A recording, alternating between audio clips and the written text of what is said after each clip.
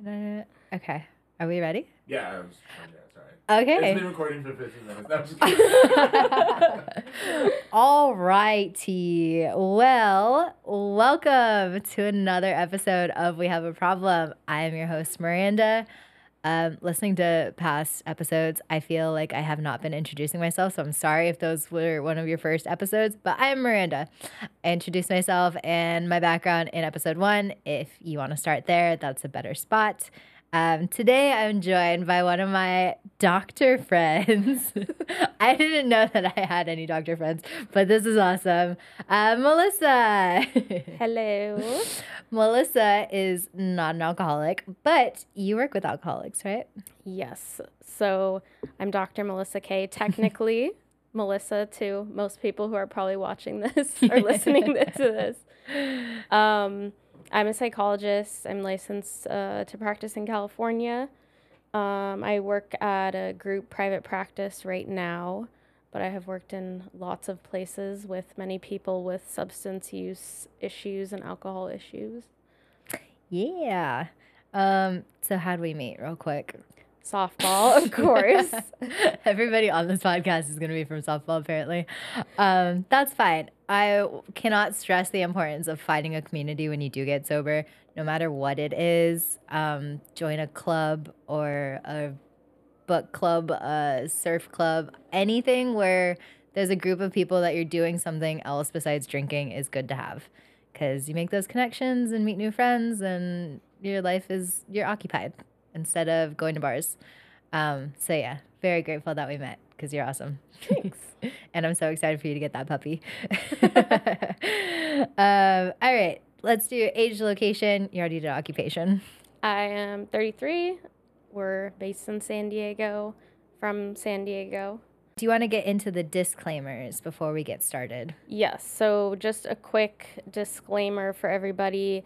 This podcast is based on my opinions, some research and experience, but is not a reflection of one particular patient or client. And also, it's not supposed to be giving any sort of medical or psychological advice. You should consult a healthcare professional or a medical professional for psychological care. Also, I have no financial incentive or investment in offering this information. Yeah, we don't pay anybody. It's all volunteer basis. And then the other thing is just we're talking about drug and alcohol use and suicide a little bit. So if that's triggering for anybody, just consider how you'll be affected by listening to it. Absolutely. Yes. Thank you for those. All right.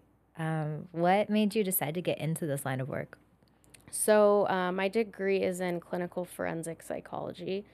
I wanted to do work in the criminal justice sector, specifically to do evaluations for the court system. So like to answer legal questions that relate to mental health.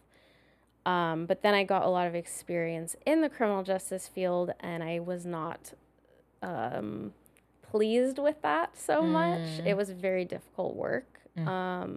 So I kind of switched gears and went more of a clinical route, doing direct therapy with clients. Nice. And yeah, you said the settings that you've worked in with people, so lots of addiction you've seen. Yeah. So the first setting I worked in was a crisis house. To become a psychologist, you have a lot of different like sites that you rotate through to get your experience. So the crisis house was a lot of substance use.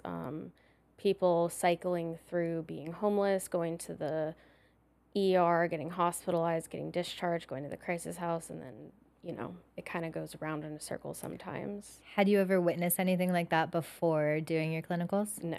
How was that? It was a lot, a lot of learning. That's partly why they put you there, is to get all of that experience. You really learn so much because you're getting all of the different mental health disorders in one place, plus substance and alcohol use. It's called like comorbidity, right? When you have both.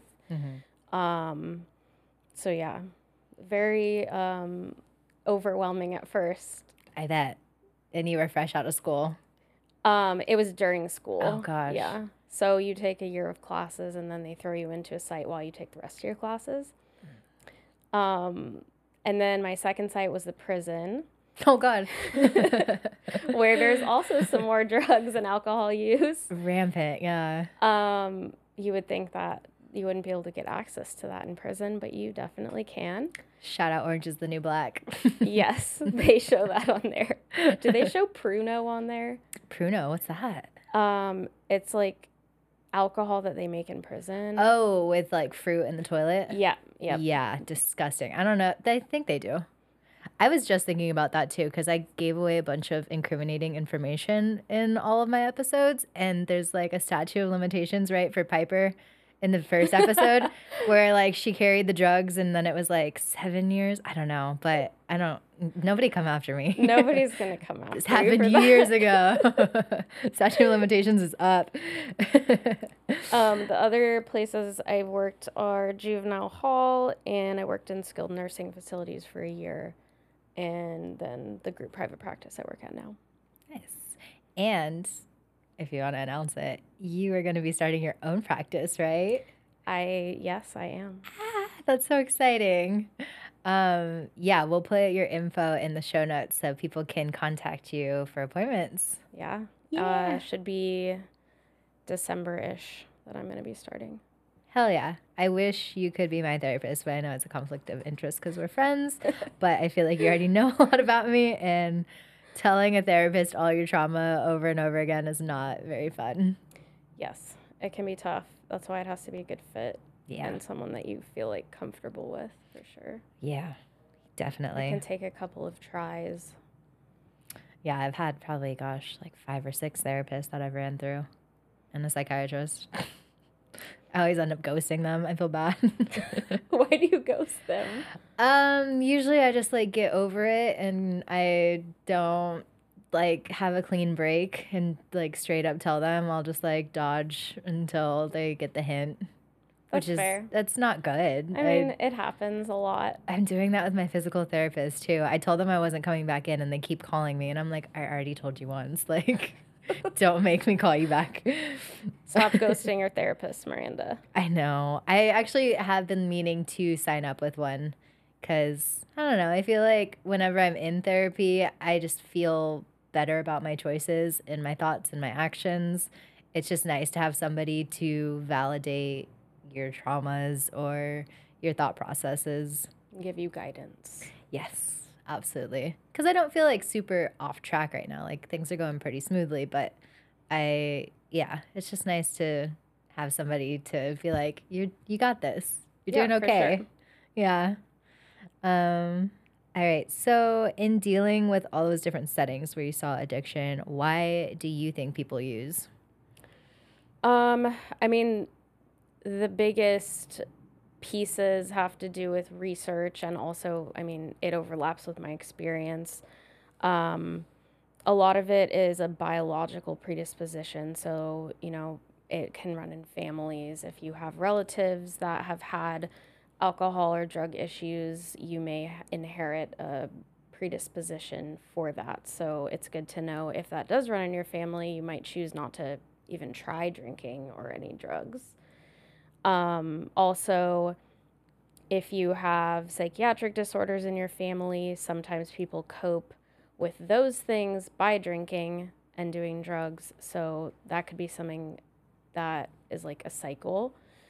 And then, just general coping with stress by drinking or doing drugs, because sometimes we don't learn tools in our childhood to deal with stress.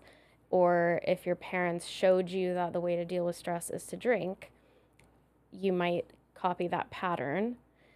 And then trauma, when you've been through a really rough time, sometimes you turn to things to cover up that pain.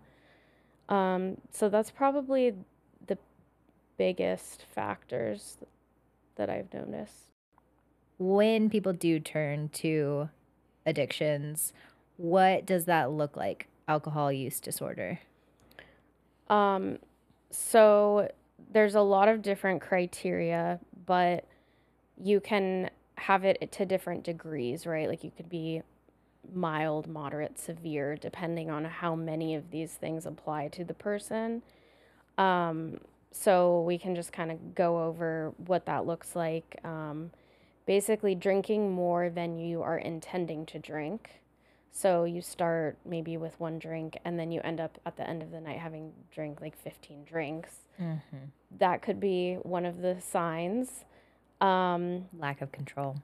Yeah, not being able to control the drinking, wanting to stop drinking but not being able to. That was always a big one for me because I knew what I was doing was bad and that it was not what I had intended and that it was just going to lead to misery, but I couldn't stop myself. Like if I had a drink in front of me, I had to finish it. Yeah, and Yeah. that's addiction. Like if you put that in front of somebody, it's going to be really hard to resist that, you know. And also could be that biological piece, like the cravings can be related to that, and just how your body reacts to alcohol. It they've done some studies on people with that biological like gene piece, how they respond to drinking versus people who don't, and there is a difference in how people feel from drinking. Oh, yeah, I have that. Yeah. Shout out my parents. So those are a couple things. Having really strong cravings or strong desire or urge to drink. A lot of spending time in activities to obtain alcohol, use alcohol, or recover from it. I think you mentioned that you spent a lot of hangover time happening. Yeah, I mean, at least once a week, I would be completely just sprawled out in bed, not able to do anything, and I would be drinking more to avoid the hangover. It's a disgusting cycle, but yeah, that was the only thing that made me feel better. Yeah, and one of the questions on, I think, either the screening tool you guys took before or another one is, do you have to drink early in the morning or to kind of like get rid of a hangover? That can be a sign that something is maybe going into a direction that is not ideal for you. I used to just think that I was fun because on vacations I'd be like, "Oh, it's a breakfast beer. Like we're on a trip. Everybody have a breakfast beer." And then everybody else would be like, "No, psycho, we're eating breakfast." I mean, usually people have some sort of rationalization for what they're doing, right? Like you have a story of why it's okay for you. I think that goes along with what I saw. My parents were constantly, well, it's the weekend, we don't have work, like start early. My dad would crack open a beer and be mowing the lawn, have more beers, wash the car. Like that was just a typical thing. And I was like, doesn't everybody do that? I guess not. Right. And that goes back to like what you see is what you do, right? You don't know any other thing other than what you see. And then you realize maybe this isn't going so well for me, so I've got to learn other ways to do things. Definitely. So the other ones, I know you talked about this, like not fulfilling obligations at work, school, or home. I completely dropped out of college. I was going to Miracosta Community College. Fuck that place. It was a great school, but it had a lot of hidden parking lots that was great for smoking weed. So I would just get really baked and then intend to go into my class and be like, nah, they're not going to call my mom for attendance. So fuck this, I'm done. And I spent, gosh, so much money. I went for probably like 3 years scattered. But I dropped almost all of it. Like my GPA is probably like a 0.9. But yeah, school was one that I dropped the ball on. Work, obviously. I mean, I just had so many shitty restaurant jobs or like sandwich shops that it didn't matter. They knew that I wasn't going to take it seriously. So You can just get another one. exactly. Yeah, Yeah. that's the danger of restaurant work. And then that kind of leads into the next one, which is continuing to use the alcohol even though it's having causing problems in your life. So like you notice, oh, I'm having issues in my relationships or with my job, but I just can't stop drinking. So just continuing. Always a priority. Yeah.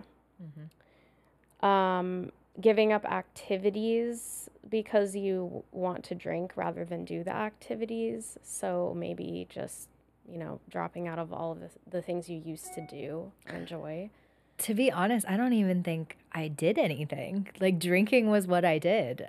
If things did not involve drinking, then I wasn't to be found. Yeah, so that one could apply maybe to people who start drinking later in life. Yeah. Or, yeah, I mean, not all of these apply to every person, of course. Yeah. Drinking in situations where it is physically hazardous. I mean, yeah, I was drinking and driving a lot. That's awful. I know. Sorry, everybody, for endangering the public like that. And it's really hard seeing friends that do get fucked up to the point, and I know that they drove. Like, I want to say something, but I'm like nobody's mom and they're adults, so all I can do is try and not let that happen. I think it means a lot that you're able to talk about it, because a lot of people wouldn't be willing to admit that they did that in the first place.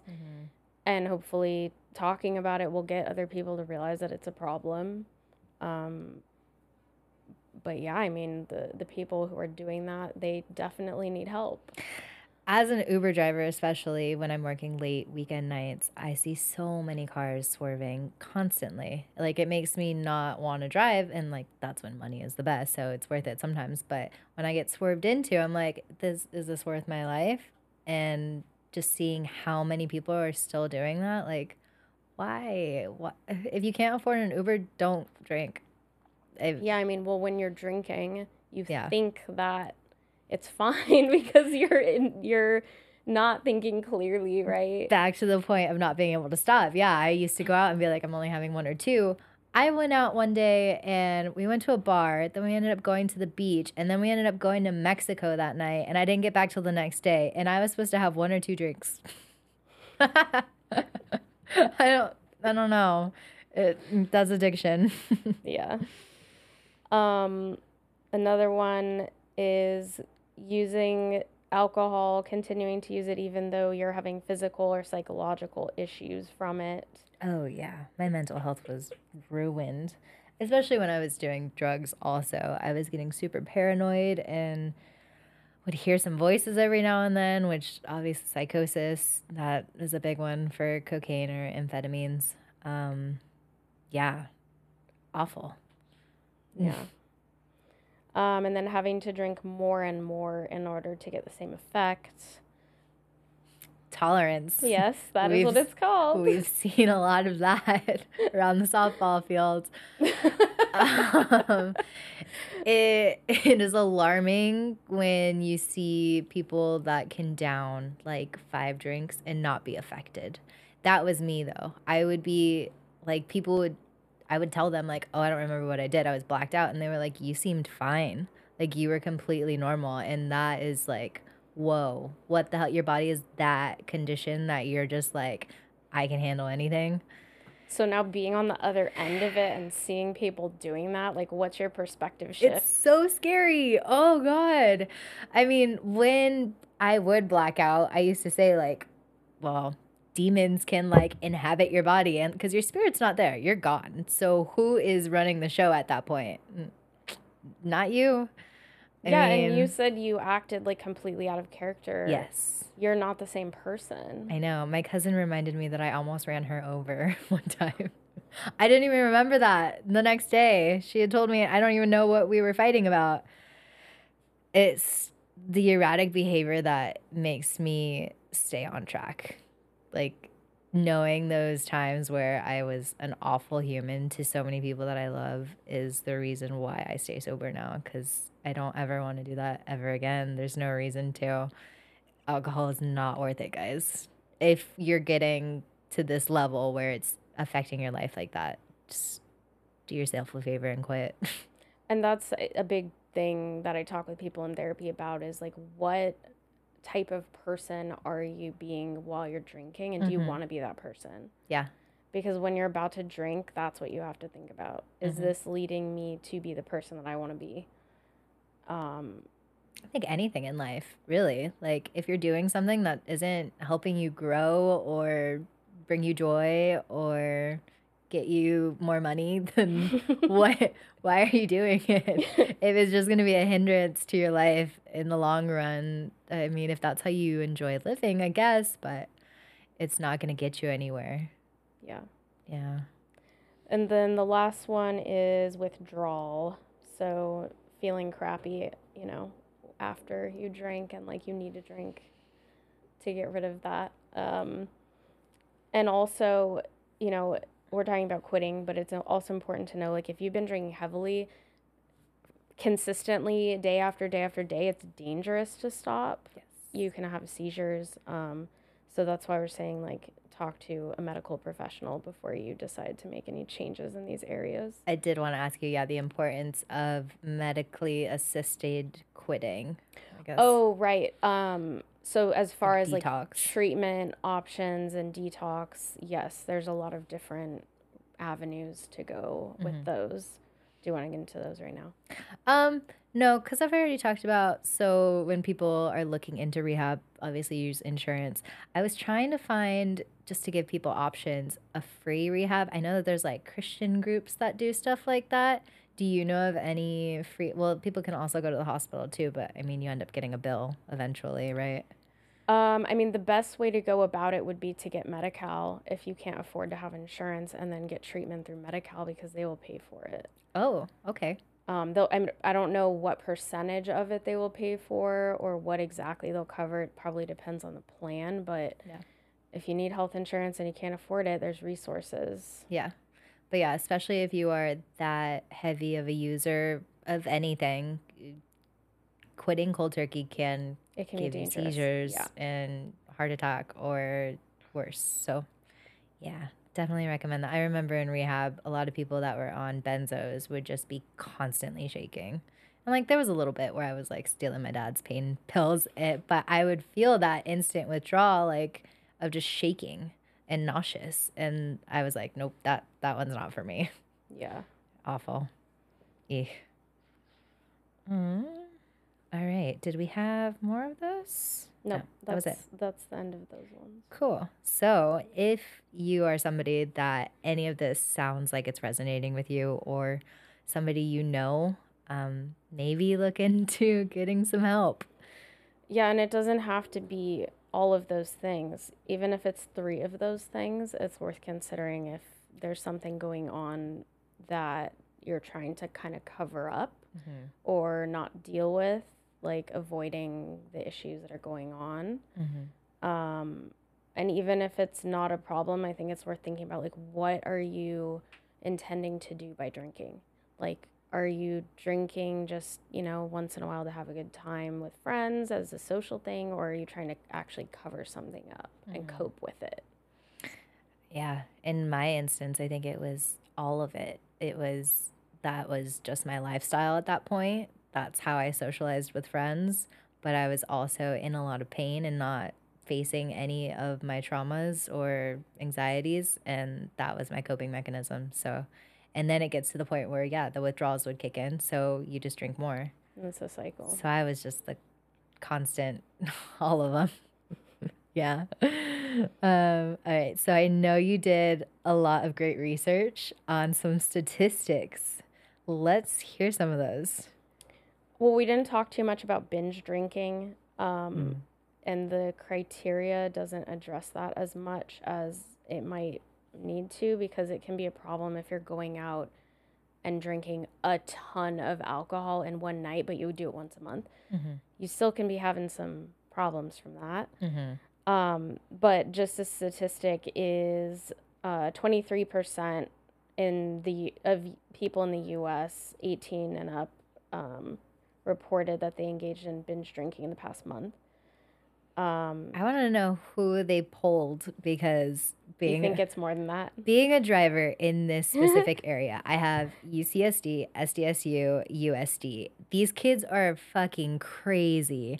I will have girls screaming lyrics sitting in the front seat, and I'm like, can you not? I'm trying to drive. One girl will put her feet out the window, like on a midday Sunday. I get it, Sunday fun day, but like all of these children are getting so hammered Yeah. So constantly. San Diego is probably an outlier Yeah. because we have 3 universities and it's a military town. Yes, that too. But it's a national survey, so they're taking people from everywhere. But that statistics from the National Institute on Alcohol Abuse and Alcoholism. So That's another thing though with colleges. I hate how that is just the norm. Like you go to college and you're supposed to go to these parties and you're supposed to get fucked up. Like I wish kids didn't have to see that as like their rite of passage. And Yeah, that's how it's they bond with their peers and that's just normal. it's very hard to avoid alcohol if you're on a college campus, especially if you're living on campus, Mm-hmm. for sure. Yeah. So 10.6% of the population in the US qualifies as having alcohol use disorder. That Um, admits it. that admits it, I'd yes. say probably about 50% maybe. So that's another thing is that quiz you guys took, that requires being honest, obviously. So yes, it's possible that these numbers are lower because people aren't being honest. Yeah, like I had mentioned previously, I would never talk to my doctor about this because, yeah, when they give you that survey of how many drinks do you have, I'd be like 1 to 2, but in reality, it would be 20 for the week. Yeah. So, yeah. But then when you're honest, it gives you a better picture. Yeah. So the other statistics that I kind of did a little research on has to do with the consequences of drinking. So there's 95,000 deaths per year accounted for by excessive drinking, 60 million ER visits per year as of 2018. It went down during COVID. But the statistic that surprised me the most was that for every 100 injured patients who were intoxicated or had an alcohol use disorder that went into the ER, there were 5 that died in the following year. Oh, And that was yeah. compared to only 1 dying out of 100 that didn't have an alcohol related reason for going to the ER. So it's 5 times more likely that you're going to die in the next year. Because you're just continuously risking your life. Like, Yeah, I mean, it could have to do with a lot of things, the health impacts, the risky behavior. There's a lot of factors that probably went into it, but that was surprising to me. So if you start going down the slippery slope, you need to stop yourself before you die, basically. Yeah, well, I mean, I think it gets worse and worse as you get older, right? It starts to catch up with your body, which leads to more and more health complications. Like when I was working in the skilled nursing facility, I saw people who had been drinking for their entire life, who had at that point alienated themselves from their whole family. No one was willing to take care of them. So they're stuck in a nursing home with, either memory problems or liver problems because of all their drinking.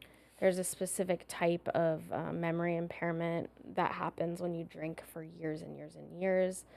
And also liver problems are pretty common. Yeah. What happens to old people when nobody can take care of them? That's where they go, the skilled nursing facilities. Gotcha. Yeah. Who pays for that? Either insurance or sometimes people's family. Oh, Sometimes people get moved around because insurance will only cover it for a certain period of time. I used to tell my mom all the time to save up for her nursing home. Shout out, Renee. I mean, and these are people I'm talking about who have a medical reason why they have to be cared for, Yeah. obviously. Otherwise, they'd just be on their own. Yeah, pretty much. Damn. Sad. We were going to talk about the other consequences Mm-hmm. for if you're drinking, the things that can happen. All the fun stories that it feels like a badge of honor the day after when you're like in the group chat laughing about it. But then in actuality, when you think about it, you're like, oh shit, I got a ticket. Oh shit, I drove my car into a ditch. Oh no, I hooked up with this stranger. Like, I need to go get plan B. Those are all scary things. that happen. Yeah, that covers actually several of the things I was going to mention. Accidents, increased risk for a lot of different diseases, Mm-hmm. unsafe sexual behavior, which can lead to STDs or unwanted pregnancy, Mm-hmm. and impulsive decisions. Yeah. It's also a risk factor for suicide if you are already struggling with depression or are already having some sort of suicidal thoughts, then you're drinking or doing drugs. It makes it much more likely that you'll act on those thoughts. Definitely. Yep. Okay. So, after hearing all those facts and figures, if you are somebody that does think you need some help, let's discuss some options. AA and Smart Recovery. I've done a little research on Smart Recovery, and by a little research, I typed it into Reddit and read like What did you find? People say that it's a gateway to drinking more, but I feel like it, in the name Smart Recovery, it might just be like a moderation tool for some people that aren't completely admitting that they're addicts, or that can practice moderation. In my instance, I don't think I could ever do moderation because of all of those things I had said. Like, I don't have the control. I use it for coping and all those things. Yeah, I think the biggest thing is you have to know yourself, because there may be people who do need some sort of like harm reduction model, which is what we call it, where it's like, can you minimize your alcohol use at least? Like, can you cut back? Because sometimes people aren't willing to completely give it up at first. So it could be based on that, or just that some people are able to do that. But I think you can use either of these models in a way that's going to be effective for you regardless of where you are on that spectrum. So what technically is Smart Recovery then, if people are looking into it? It's well, I looked on their website for their definition, so I'll just let you know what that is. They say it's a self-directed, action-based approach based on cognitive science, self-reliance and self-empowerment, building and maintaining motivation, coping with urges, managing thoughts and feelings, and living a balanced life. They have LGBTQ specific meetings also. Oh, cool. Yes. I think the biggest difference between AA and Smart Recovery is just the like focus on thoughts and emotions more, rather than like leaving things up to a higher power. In AA is a big piece of it. Sometimes people don't identify with that piece. That's the biggest reason why I've had people say I need to do something other than AA. They just can't buy into that higher power part. And Smart Recovery doesn't have that. Yeah. I definitely did struggle with the God part of AA, because one of the first steps is, you admit that you're powerless over alcohol and you accept a higher power. And for people that didn't grow up religious or just aren't open to the idea, that's a super hard concept to get past. They say you can make your higher power anything. I still made it the typical God and would like pray to it, but I would say I believe in a higher power personally. It's just more so I believe that the higher power is within me. And when I am clear headed and meditate and trying to manifest, that is like my higher power. But yeah, when people are like, fuck God, then they're not going to stick with AA at all. No. So there's more of like a that's what they say, self-directed action, rather than like leaving it up to a higher power. I kind of want to try it just to see what it's like. Yeah, maybe you can talk about it on here and tell people more of like the differences. I have attended an AA meeting, but I have not attended a Smart Recovery meeting. So I can't talk about it based on my own experience, just what I've heard from clients. What do you think of the AA meeting? It was interesting. They tried to call me out and be like, "Why are you here? Are you an alcoholic?" Oh. And I was like, I'm supporting this person. And they were like, "Are you sure?"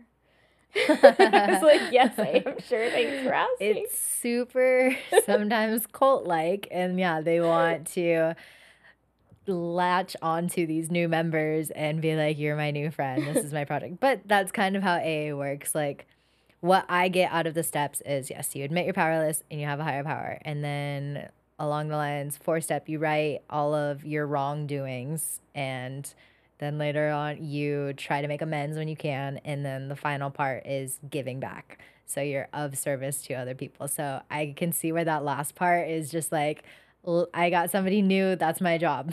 Yeah.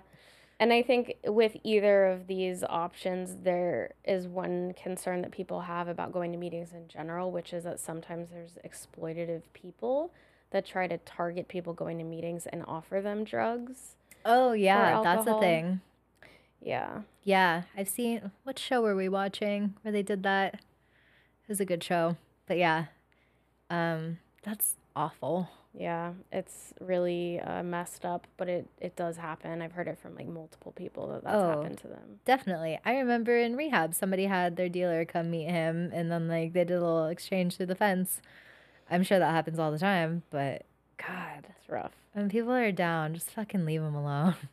Let them try to better themselves.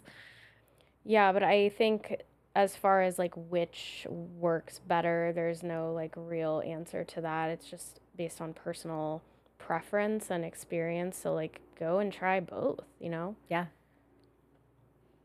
And any other options that you would recommend? Well, like you said, rehab obviously is an option. Therapy is also an option, or a combination of these things. And then there's medication assisted treatment. There's a couple of main types. One, basically, you take every day, and it makes you very sick if you drink. I remember one of my old friends' mom tried to give that to him because he was just going down a bad path. And she was like, nah, you're going to throw up if you do this. Yeah, so the main problem with that one is if you don't take it, you still can drink. So you have Yeah. to be motivated to actually take the medication. Yeah, that's an easy one to just be like, nah, I'm good. The other type is a type of medication that basically reduces the cravings or also can make it have less of an effect when you drink. So basically, you don't get the same like buzz or like drunk feeling from drinking. Interesting. What are those called? Antabuse is the common one for the one that makes you sick.